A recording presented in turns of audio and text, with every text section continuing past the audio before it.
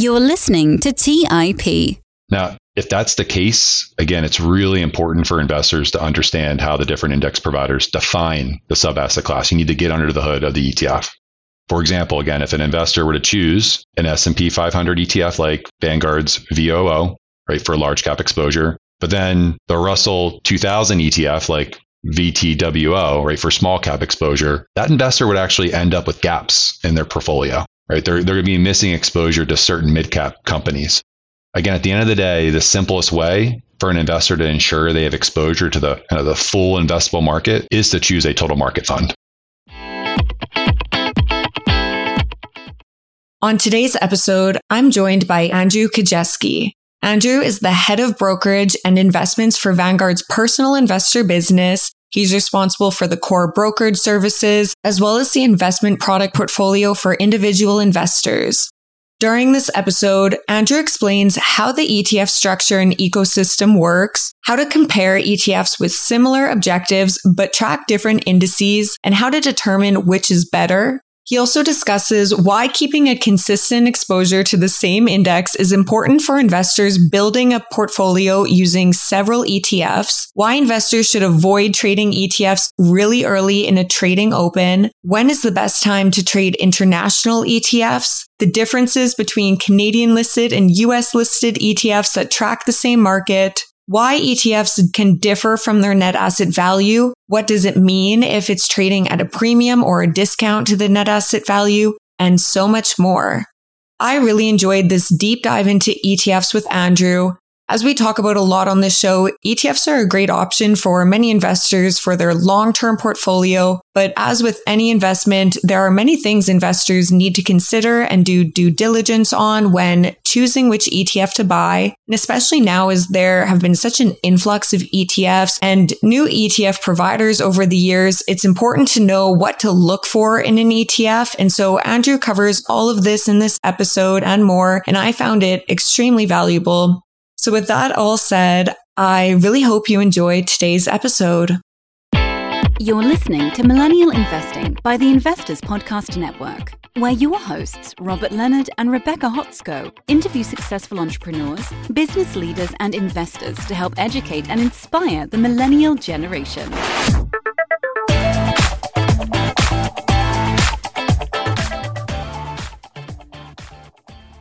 Welcome to the Millennial Investing Podcast. I'm your host, Rebecca Hotsko, and on today's episode, I'm joined by Andrew Kadjeski. Welcome to the show, Andrew.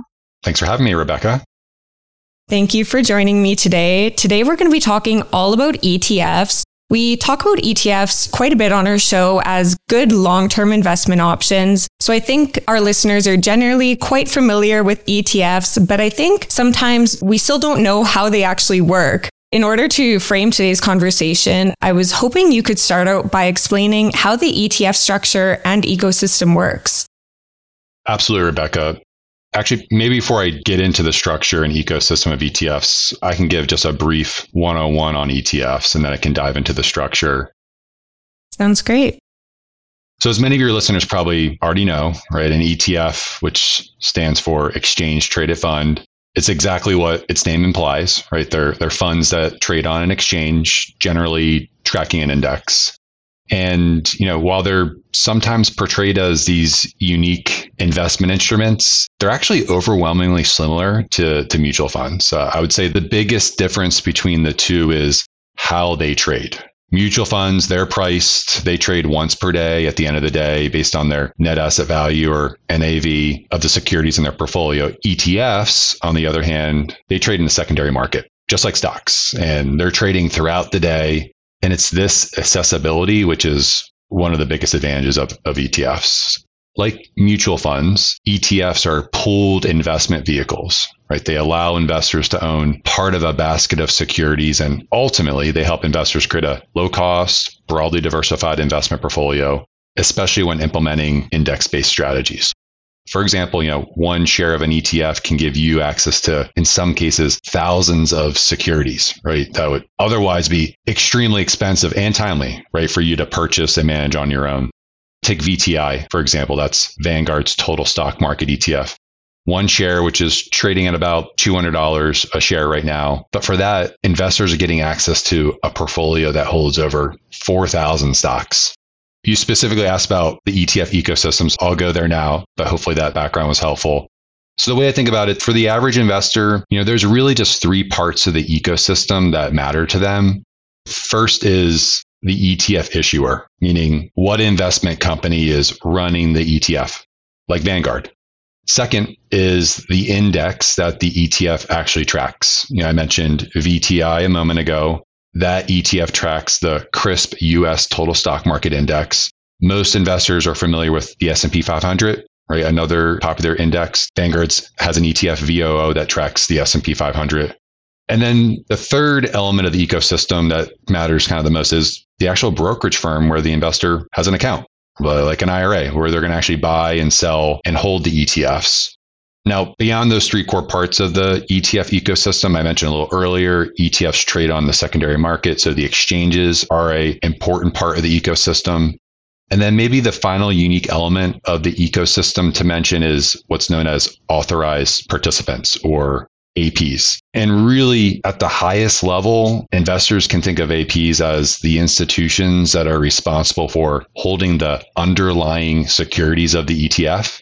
And ultimately, they're the ones providing liquidity in the ETF market by matching supply and demand with available ETF shares.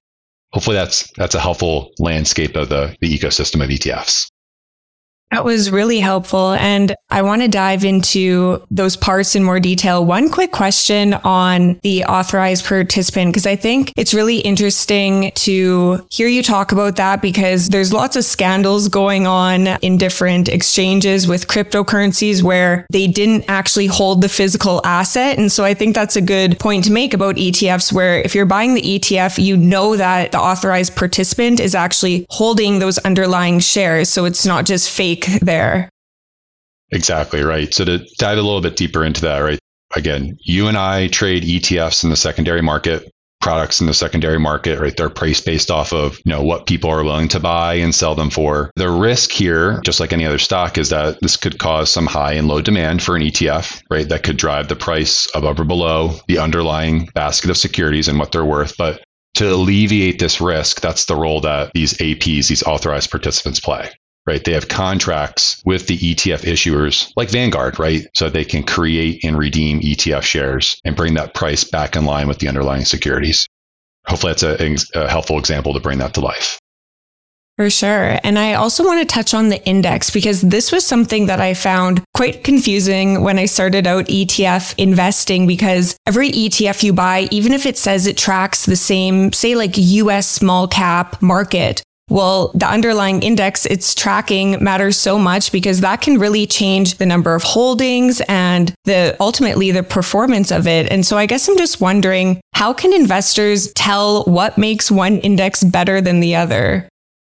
First, I'll take a couple steps back. I think it's important to recognize that indices, they serve a variety of purposes for the market, for investors. First, you're often hearing stock market indices quoted in the media, right? They're constantly flashing across the screen on CNBC throughout the day. First and foremost, they play a really important role in just providing investors an indication of the day's market activity and performance.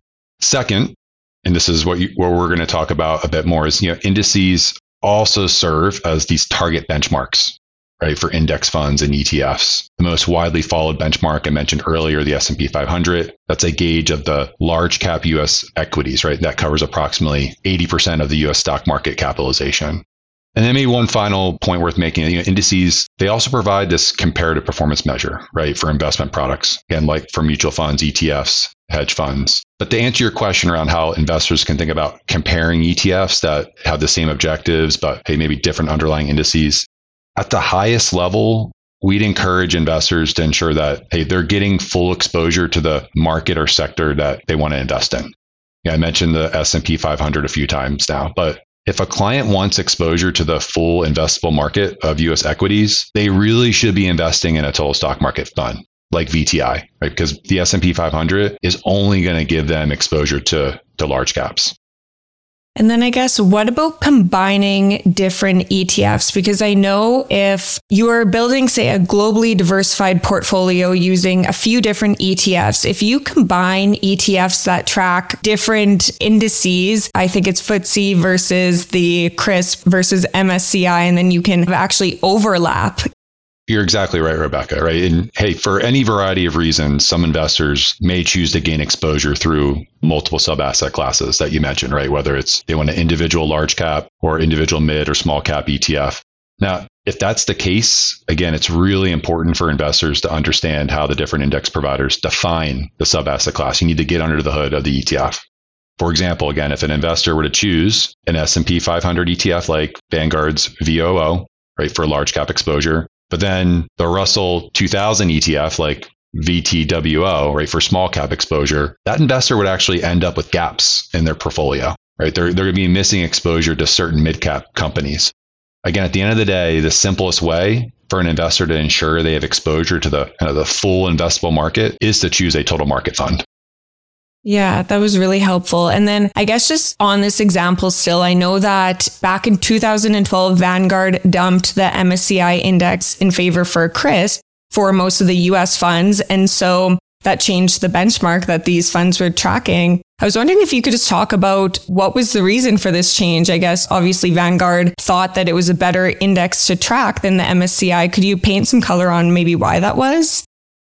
Yeah, absolutely.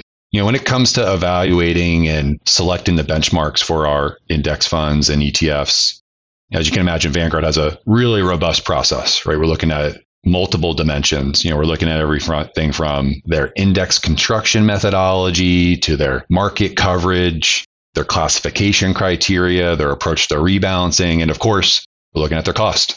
We also place a lot of value on the objectivity, the credibility, and the independence offered by the different index providers. In the case of CRSP, back in 2012, as you mentioned, Vanguard did end up choosing their benchmarks for 16 of our domestic equity funds, including our flagship Total Stock Market Fund. A couple key points I think are worth highlighting on that decision.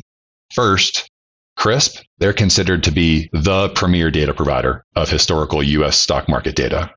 They have a really strong standing, whether it's across different academic, government, the institutional investor circles. And that's really the product of, hey, they have more than 60 years of academic and research experience at CRSP. Second, I think it's worth highlighting is their indices, they're owned and they're operated by CRSP.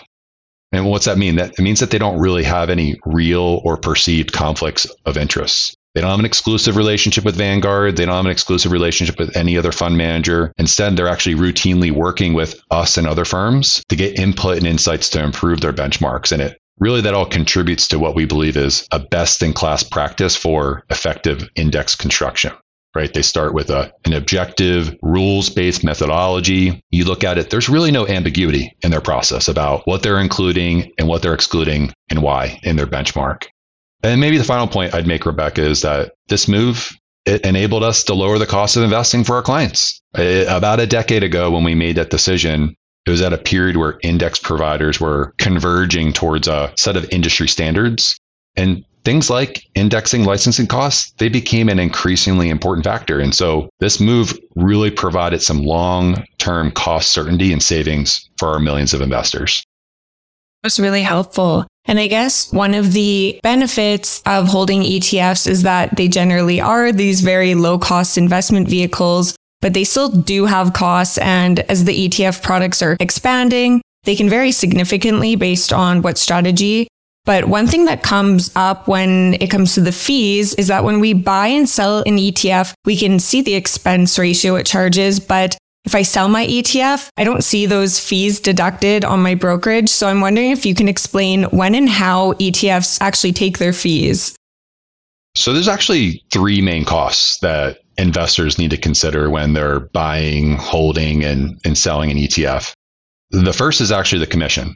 These days, it is actually quite rare for a brokerage firm to charge a commission for an ETF trade, particularly if the investor's, doing it themselves online. But nonetheless, it's still an important cost to be aware of as an investor, right? So that's one, is the commission. Second is what's known as the bid-ask spread. Just like a stock, there is a price spread, which, as I'm sure your listeners know, right, that's the difference between the highest price a buyer's willing to pay to purchase the shares, right? That's the bid. And then the lowest price that a seller is willing to accept for the shares, that's the ask. Many widely traded ETFs, though, including Vanguard's, they have spreads that they're as tight as a penny, right? So it's typically not that much of an issue. But again, it's definitely something for investors to be aware of, particularly with brokerage firms that accept payment for order flow. Midpoint, a trade at the midpoint, which is right in the middle of the bid and the ask, that's generally considered the best price available, right? And at Vanguard, right, we provide midpoint pricing on over 95% of our clients' Vanguard ETF trades. So execution quality on the spread is another cost to keep in mind. And then the third cost to be aware of is what you mentioned, right? It's the ETF's expense ratio, which just like a mutual fund, it represents the annual operating expenses expressed as a percentage of the ETF's average net assets. In short, to keep it simple, right, the expense ratio, it's actually already factored into the ETF's NAV. So the easiest way to think about this is that without an expense ratio, the price per share of an ETF would be actually slightly lower in the market. And actually, one last thing I think is worth mentioning, right, from an ETF cost perspective is for an investor to actually be mindful of the time of day that they actually trade. Generally speaking, an investor may want to avoid trading really early in the opening of a trading session. Or if they do, they should consider using a limit order versus a market order. And the main reason for this is what we call price discovery. So the underlying securities in ETF, they're opening trading at the same time as the ETF. And sometimes it takes a moment for the ETF to reflect the prices of the underlying basket of securities. Let's take a quick break and hear from today's sponsors. Hey guys, about a year and a half ago, my wife and I got married, and one of the most stressful parts of our relationship has been trying to join our finances together. We all know that money issues are a leading cause of divorce, but Monarch, the top-rated personal finance app, has built-in collaboration features so that you can invite your partner at no extra cost. Together, you can see all your finances, collaborate on your budget, and get insights on your cash flow and recurring transactions. It's the easiest way to manage your household finances. Unlike other personal finance apps that we tried, Monarch's simple, intuitive design makes it so easy to set up, customize, and use. Monarch is obsessed with constantly improving the product, and they release updates every 2 weeks and allow customers to submit suggestions, vote on requested features, and view the product roadmap. Most importantly, they never sell your data to third parties or show you ads. After trying out Monarch for myself, my wife and I understand why it's a top-rated personal finance app. And right now, listeners on this show will get an extended 30-day free trial when you go to monarchmoney.com/MI. That's monarchmoney.com/MI for your extended 30-day free trial. Go to monarchmoney.com/MI for an extended 30-day free trial. Buy low, sell high. It's easy to say, hard to do. For example, high interest rates are crushing the real estate market right now. Demand is dropping and prices are falling, even for many of the best assets. It's no wonder the Fundrise flagship fund plans to go on a buying spree, expanding its billion-dollar real estate portfolio over the next few months. You can add the Fundrise flagship fund to your portfolio in just minutes and with as little as $10 by visiting fundrise.com/millennial investing. Carefully consider the investment objectives, risks, charges, and expenses of the Fundrise flagship fund before investing. This and other information can be found in the fund's prospectus at fundrise.com/flagship. This is a paid advertisement. Today's show is sponsored by public.com. That's where you can earn 5.1% APY with a high yield cash account. While we can't say for certain it's the highest interest rate out there, we can say this. It's a higher rate than Robinhood, a higher rate than SoFi, a higher rate than Marcus, a higher rate than Wealthfront, a higher rate than Betterment, frankly, a higher rate than Capital One, a higher rate than Ally, a higher rate than Barclays, a way higher rate than Bank of America and Chase, a higher rate than Citi, Wells Fargo, Discover, and it's a higher rate than American Express too. So, if you want to start earning 5.1% APY on your cash, check out public.com. We can't say it's the highest interest rate, but it's pretty damn up there. This is a paid endorsement for public investing, 5.1% APY as of March 26, 2024, and is subject to change. A high-yield cash account is a secondary brokerage account with public investing, member of FINRA-SIPC. Funds from this account are automatically deposited into a partner bank where they can earn a variable interest and are eligible for FDIC insurance. Neither Public Investing nor any of its affiliates is a bank. US only. Learn more at public.com/disclosures/high-yield-account. All right, back to the show. I was going to actually ask you about that because that comes up when buying international ETFs too. If a Canadian investor is buying a Vanguard International ETF that trades on the TSX, but it's bought and sold during the hours that the market is open in North America, but the underlying stocks of the ETF are international stocks and they trade in a different market, what kind of problems come up when trading these international ETFs, and then how can we avoid them? In general, it's better to trade international ETFs at a time that coincides with the trading hours of the underlying shares' local markets. So intuitively, if you think about it, right, the prices of an international ETF traded in the US or Canada, they tend to be closer to the value of the underlying shares and typically trade with a narrower bid-ask spread when their respective markets are open and overlap with the US or Canadian trading hours. For example, right, the first half of trading in the US and Canada is going to overlap with the latter half of the trading day in Europe. Having said that, the ETF, their market price, could actually better reflect the true value of its underlying shares, whose last available set of prices, maybe they haven't had a chance to adjust yet to the latest news and events. When the markets are closed, information does continue to flow that could affect the prices of an international ETF's underlying shares. So it's a unique advantage that ETFs provide. They're a valuable tool for price discovery, right? When the underlying assets aren't readily available for direct investment, they still provide an avenue for investors to access those securities.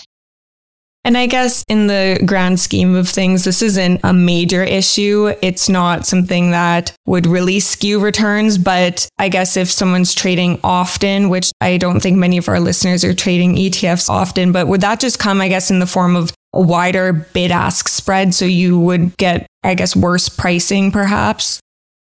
That's exactly right, Rebecca. And it goes right back to the point of being really thoughtful about when you're actually going to make your investment in an ETF, particularly an international ETF. So in the US, typically that's going to be earlier in the day for a European-based strategy.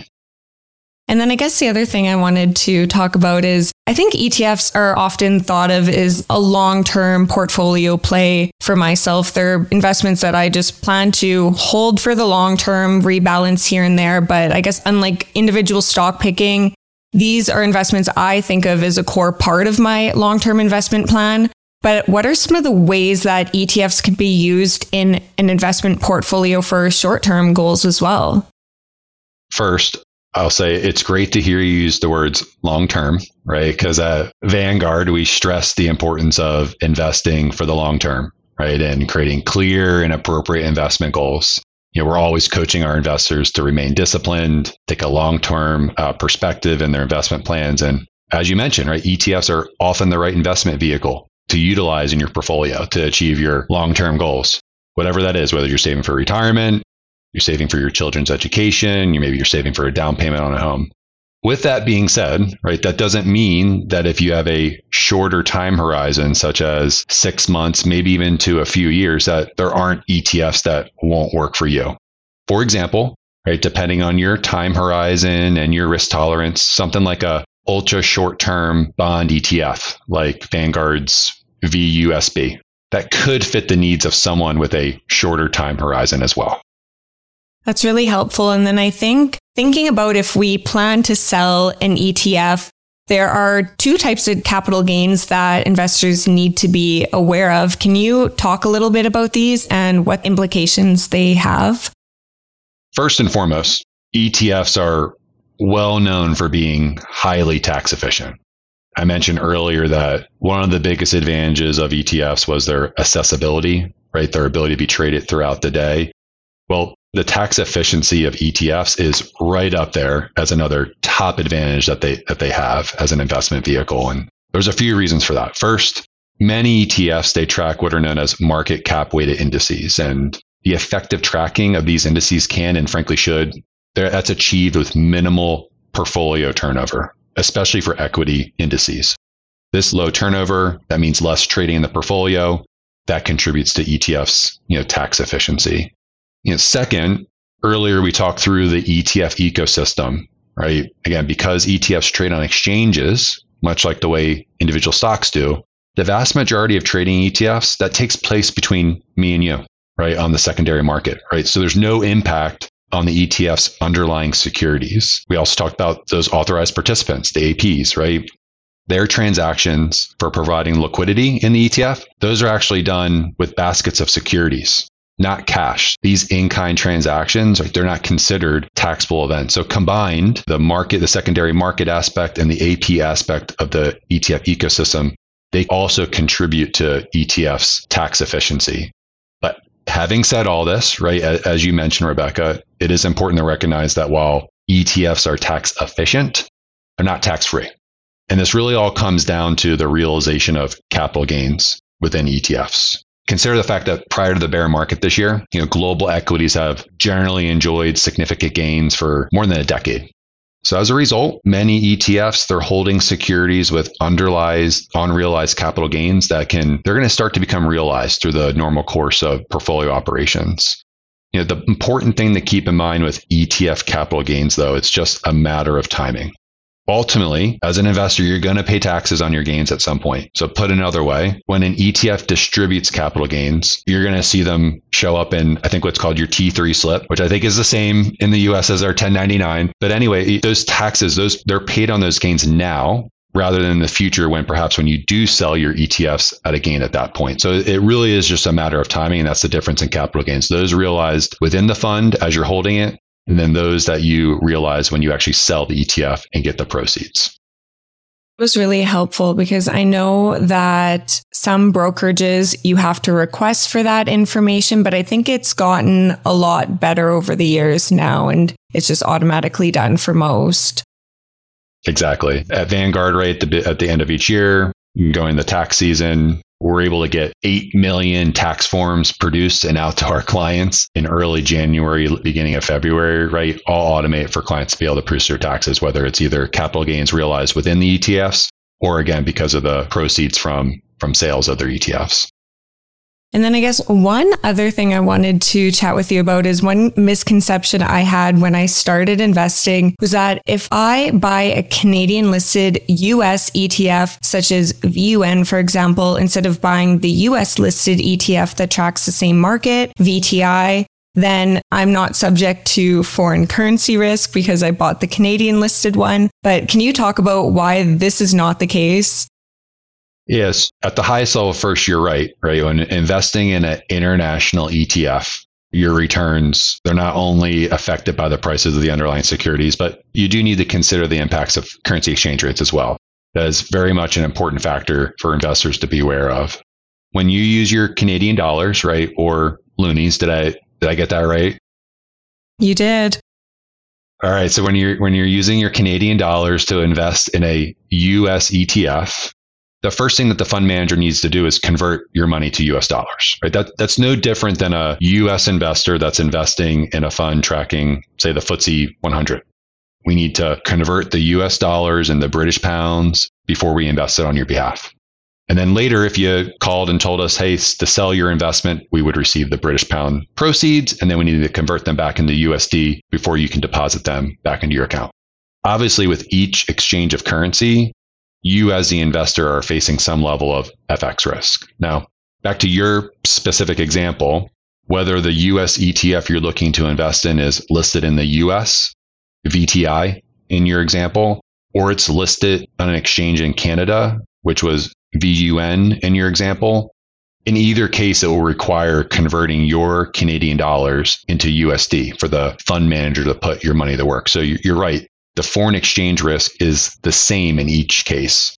The main reason why a US ETF might be cross-listed in another market like Canada, it's to help minimize taxes, right, faced by foreign investors, right, when they want to invest in a US product. So essentially, they risk being double taxed, right? As a Canadian investor buying VTI through a US exchange, you're going to risk getting taxed by both the US and the Canadian government. Not the case if you buy a Canadian listed version of the ETF. Having said all this, Rebecca, I might be able to help you out, right, with the FX risk, because there's actually often hedged share classes of ETFs. In the case of VTI, there actually is a share class available in Canada that is hedged the Canadian dollars. That ETF is VUS. So you can actually get the same exposure as VTI to the US total stock market while mitigating currency risk. But it's worth noting that typically with hedge share classes, they come at a cost. In this case, the expense ratios of VUS and VUN, they're actually the same. But you got to think about things like previous discussion on capital gains, right? So a hedge share class is more prone to capital gains, right? Because of things like the monthly roll of currency forwards, for example. Such an interesting time to think about, should we currency hedge our portfolio or not, especially if you are outside of the US and a lot of your investments are in US dollar, and whether those investments make sense. But I'm glad that you pointed out that aspect there, and they typically come with higher fees, and it's up to the investor, I guess, to do their due diligence to think if that makes sense for them, if that makes sense for a portion of their portfolio. Because I guess the differences between those is with the unhedged, for a foreign investor, my returns for investing in the US are made up of the currency and then the equity return. But if you do the unhedged, it's just the equity return. So you're kind of gambling, because if the US dollar goes up, well, I would have been better off. But if it goes down over my holding period, then I would be better off with the hedged one. So it's kind of speculating in a sense. I think you're asking all the right questions and making all the right points, Rebecca. The main point that I'd add to all that is something we talked about earlier, is focusing on the long term. Typically, things like foreign exchange rate risk is something that you have to worry about in more shorter term horizons. But if you're focused on a long-term investment goal, particularly retirement, you're typically going to be safe in investing in the unhedged version, the unhedged share class. And then you don't have to deal with the costs and the capital gains that are associated with the hedge share class. That's a really good point. And I'm pretty sure that I read some Vanguard papers on that as well, the benefits of hedging or not. So if I find that, I'm going to link that in the show notes, because I do remember reading that and it was really helpful. And then another thing that I wanted to ask you about was, typically ETFs trade quite close to their net asset value, but they can be a little bit different. So can you explain why ETF prices are different than their net asset value, and what does this mean? Is this a bad thing? It's definitely not a bad thing, but you are right. ETFs typically, they trade at a very modest premium or discount to their NAV. And really it all comes down to supply and demand. Earlier, we talked about, again, that role of the authorized participant and the role they play in the ETF ecosystem. I used the word liquidity before, but this is really what it's all about. They're helping minimize the divergences between an ETF's market price and its NAV. But again, these divergences, they're more often than not quite minimal. It is worth noting, though, right? And I think this is why you're asking the question, and it's a good one, that there are periods, right, of elevated market volatility and reduced liquidity in underlying securities where divergences between an ETF's market price and their NAV, they are more likely, particularly for fixed income ETFs. Actually, there's a really great case study for ETFs and this particular issue back in March 2020, right, when we had the pandemic-related volatility. If you think back to that time period, liquidity in the bond markets, they were significantly lower than normal, right, given the widespread uncertainty that we were facing during that time period. Despite that illiquidity, though, bond ETFs continued trading with tight bid-ask spreads at that. But with higher than normal discounts relative to NAV, which is what we're talking about here. Ultimately, bond ETFs, they proved to be an extremely resilient option for liquidity and price discovery for investors during that period, right? There were investors who were seeking fixed income exposure during that period, could not access the underlying securities. The ETFs proved to be an extremely valuable tool during that period. Very similar to the example we were talking about earlier with international ETFs. Again, it shows how ETFs are an incredibly valuable tool for investors to be able to gain access to the underlying securities, but via the pooled vehicle. Let's take a quick break and hear from today's sponsors. Hey guys, the Range Rover Sport leads by example. It's got powerful on-road performance and commanding all-terrain capability, and combines assertive on-road performance with the signature Range Rover refinement that you'd expect. The third-generation Range Rover Sport is the most desirable, advanced, and dynamically capable one yet, and redefines sporting luxury. It's got advanced cabin technologies such as active noise cancellation and cabin air purification, which offer new levels of comfort and refinement. The purposeful cockpit-like driving position sets the tone for a focused interior that promotes exhilarating driver engagement. Award-winning Pivi Pro infotainment is at the heart of the experience and provides intuitive control of the vehicle systems. You can also enjoy a dynamic drive in total comfort with optional 22-way adjustable, heated and ventilated electric memory front seats with massage function. Design your Range Rover Sport at LandRoverUSA.com. That's LandRoverUSA.com. Today's show is sponsored by Public.com. That's where you can earn 5.1% APY with a high-yield cash account. While we can't say for certain it's the highest interest rate out there, we can say this.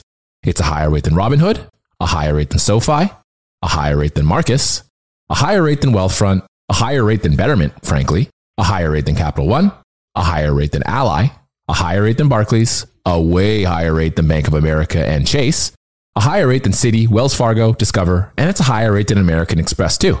So, if you want to start earning 5.1% APY on your cash, check out Public.com. We can't say it's the highest interest rate, but it's pretty damn up there. This is a paid endorsement for Public Investing, 5.1% APY as of March 26, 2024, and is subject to change. A high-yield cash account is a secondary brokerage account with Public Investing, member of FINRA-SIPC. Funds from this account are automatically deposited into a partner bank where they can earn a variable interest and are eligible for FDIC insurance. Neither Public Investing nor any of its affiliates is a bank. U.S. only. Learn more at public.com/disclosures/high-yield-account. Hey guys, when it comes to financial advice, you've got to trust the source. It's why you listen to this podcast. When I'm looking to upgrade my wallet, I turn to NerdWallet. Their expert team of nerds dives into the details to help you find smarter financial products. Before NerdWallet, I'd pay for vacations with whatever credit card was in my wallet. But I was missing out on miles I didn't even know I was leaving on the table. Now I've got a new card with more miles and more upgrades. What could future you do with more travel rewards? A hotel upgrade? Lounge access? A free flight to a bucket list destination? Wherever you go next, make it happen with a smarter travel credit card. Don't wait to make smart financial decisions. Compare and find smarter credit cards, savings accounts, and much more today at nerdwallet.com. NerdWallet, finance smarter. Check out nerdwallet.com and start making smarter financial decisions. As with all cards, credit is subject to lender approval and terms apply. All right, back to the show. If an investor is comparing, say, two ETFs that are both tracking the similar market, but one is trading for a bigger discount to its net asset value than the other, is that a warning sign, or is that just more a function of liquidity like you just talked about? If they're tracking the same index, I think it is a warning sign, Rebecca, right? And that's another key aspect when you're looking under the hood and choosing not only the ETF that you're looking to invest in, but the provider that you are choosing to invest with. Tracking error is a really important part of choosing an ETF, and how widely traded an ETF is what's really ultimately going to determine what that bid-ask spread is, and it shows the volume in the market. So I agree. It is something that investors should be looking at, that the tightness of the bid-ask spread. I want to talk a little bit about your expectations for ETF investing going forward. I had on a guest not too long ago, Eric Baltunes, who talked about how ETF inflows have risen considerably over recent years. And as ETF investing becomes more popular among investors, I'm wondering what are the major headwinds and maybe tailwinds that you think ETF investors will face this year and going forward? Well, first, I'm a big fan of Eric, so I'm jealous that you got to spend some time with him recently. I just read his book. I'll give it a plug, The Bogle Effect, over the summer, which is a great read. I'd recommend it to anybody. But you're right. ETF flows, they have risen considerably over the past several years. I'm sure you went through the stats in some detail with Eric, but just in case, total AUM and ETFs at the end of 2021, they were at over 7 trillion. That's compared to just over 1 trillion in 2012. Vanguard's ETF AUM, it's currently at 2 trillion. From a cash flow perspective, $930 billion flowed into ETFs in 2021. And that's compared to just $185 billion in 2012. Vanguard's ETF cash flow, by comparison, $347 billion last year in 2021, already at $178 billion year to date. But listen, I get where the question's coming from, despite those big numbers that I just shared. This year it's been a tough one, right? It's been a tough one in the markets. There's no dancing around that. But it's not limited to ETFs or mutual funds. In fact, it really never is. Remember, an ETF, I think it's important for the listeners to recognize ETFs are an investment vehicle, not an asset class. But again, the reality is that across asset classes, it's been a tough year in 2022. Stocks were down 19% through the end of October.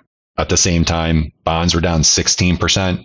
In fact, I think we're in the worst bond market since at least 1926. And combined, that means a 60-40 portfolio isn't faring well. A 60-40 portfolio is down 17%, which is its worst performance since 2009. But in all sincerity, right, it's during times like this when you as an investor are searching for what to do, what move you feel like you need to make, the best action is actually to stay the course and do nothing, right? Maintain your focus on your long-term goals. It's very easy to say during a down market like this that indexing won't carry the day going forward or ETFs won't carry the day going forward. In fact, I feel like that narrative comes out in every down market. But go back and look at the data, right? Especially over the past 30 years. Seemingly every year, there is a reason that the pundits will say it's time to pull out of the markets or seek other sources of alpha outside indexing. And in the end, market timers, they're suffering from missing out when the markets recover. We have a saying here during times like this. We call this Vanguard weather because our investment philosophy, we think it carries the day. You got to focus on things that you can control during times like this. You focus on your goals, your asset allocation, minimizing your costs, and maintaining a long-term perspective.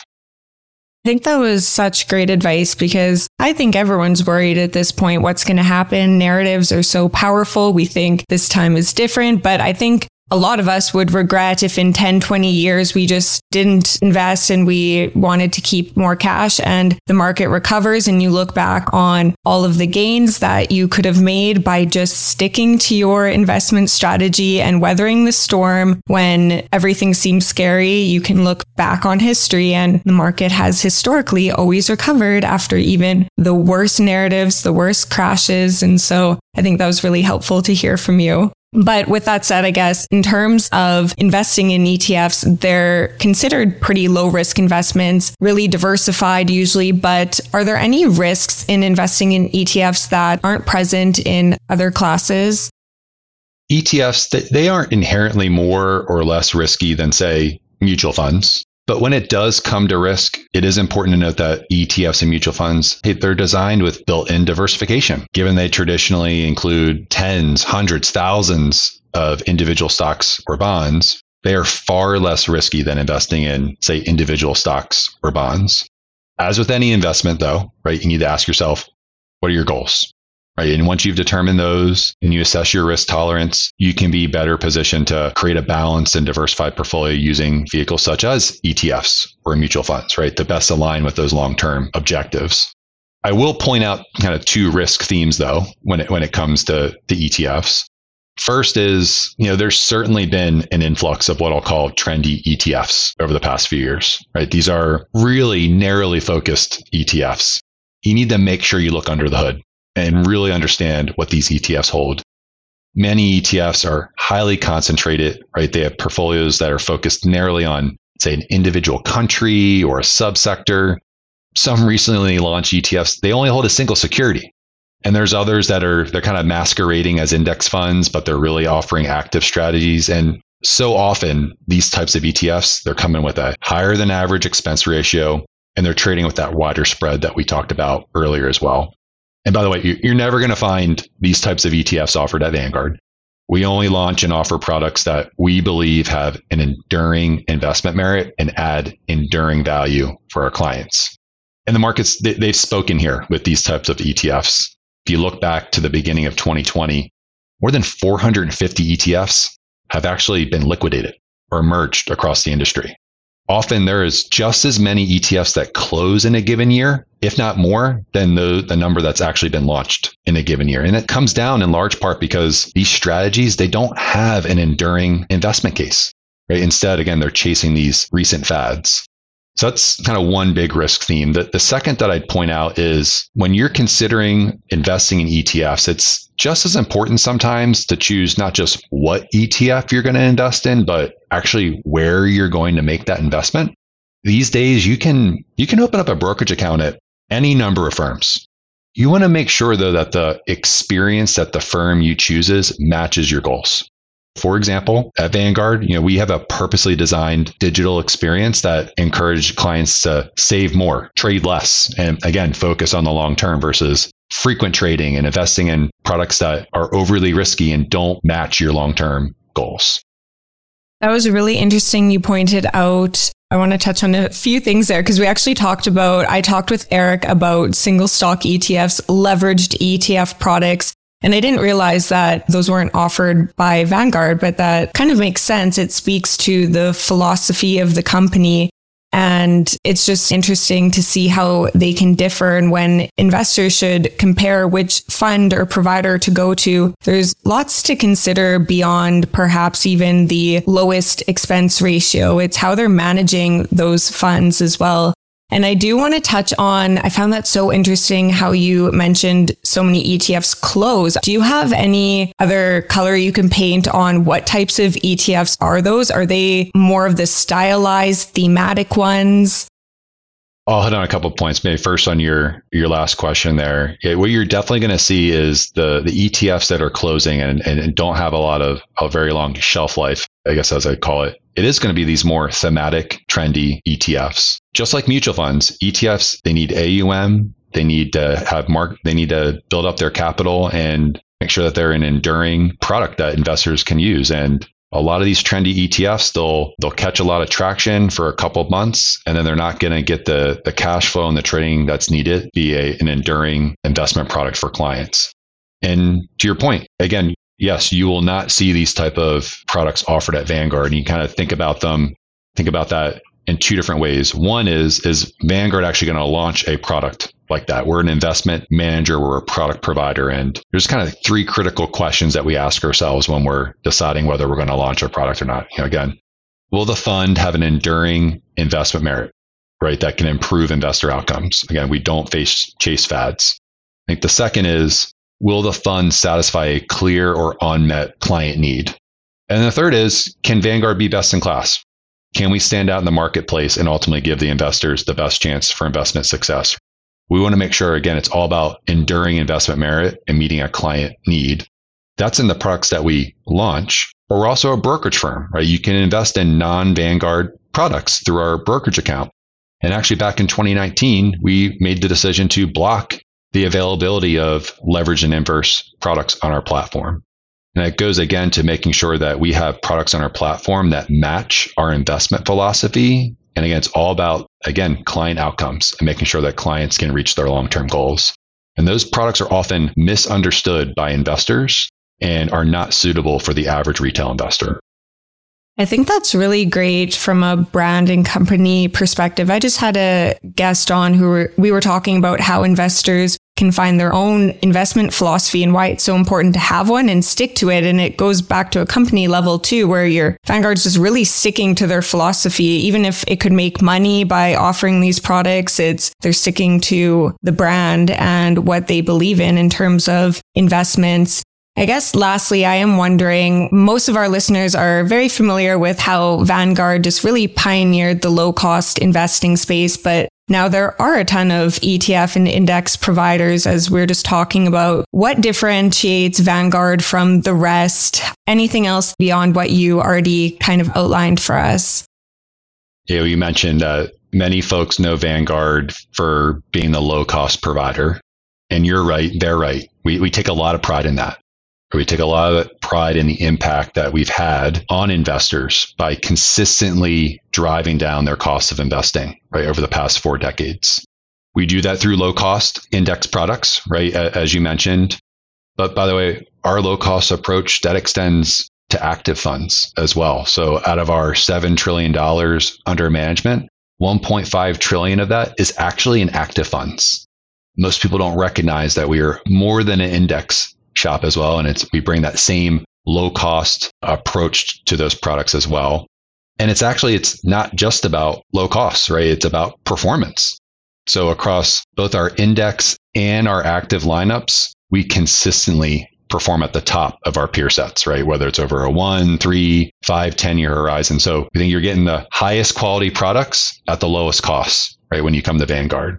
But in all honesty, right, beyond the products that we offer, the thing we take the most pride in at Vanguard is our client alignment. We've talked a little bit about that throughout our discussion. Vanguard's actually the only client-owned investment company in the industry. So at the end of the day, we exist for one reason and one reason only, and that's to give investors the best chance for investment success. Yeah, and I know our old host, Clay, had Eric on talking about that. That was all his book was about, how the Bogle effect and how it's just so client focused. And so I just think it's such an incredible story. And I want to thank you so much for taking the time to come on today. That was so great. I learned so much from you. Before I let you go, where can the listeners go to learn more about you and your work at Vanguard? First, thanks for having me, Rebecca. I enjoyed the discussion as well. I'd encourage listeners to visit our website, vanguard.com, or download our mobile app, right, to open up an account. Maybe more importantly, we have a section on our website, Investor Resources and Education. It's dedicated to providing investors with investment news, market outlooks, product insights. Whether an investor is curious and learning more about ETFs, which we talked about today, or other investment products, right? We're committed to empowering investors with the knowledge that can ultimately give them, again, the best chance for investment success. Thank you so much, Andrew. Thanks, Rebecca. All right. I hope you enjoyed today's episode. Make sure to follow the show on your favorite podcast app so that you never miss a new episode. And if you've been enjoying the podcast, I would really appreciate it if you left a rating or review. This really helps support us and is the best way to help new people discover the show. And if you haven't already, make sure to sign up for our free newsletter, We Study Markets, which goes out daily and will help you understand what's going on in the markets in just a few minutes. So with that all said, I will see you again next time. Thank you for listening to TIP. Make sure to subscribe to We Study Billionaires by the Investors Podcast Network. Every Wednesday, we teach you about Bitcoin, and every Saturday, we study billionaires and the financial markets. To access our show notes, transcripts, or courses, go to theinvestorspodcast.com. This show is for entertainment purposes only. Before making any decision, consult a professional. This show is copyrighted by the Investors Podcast Network. Written permission must be granted before syndication or rebroadcasting.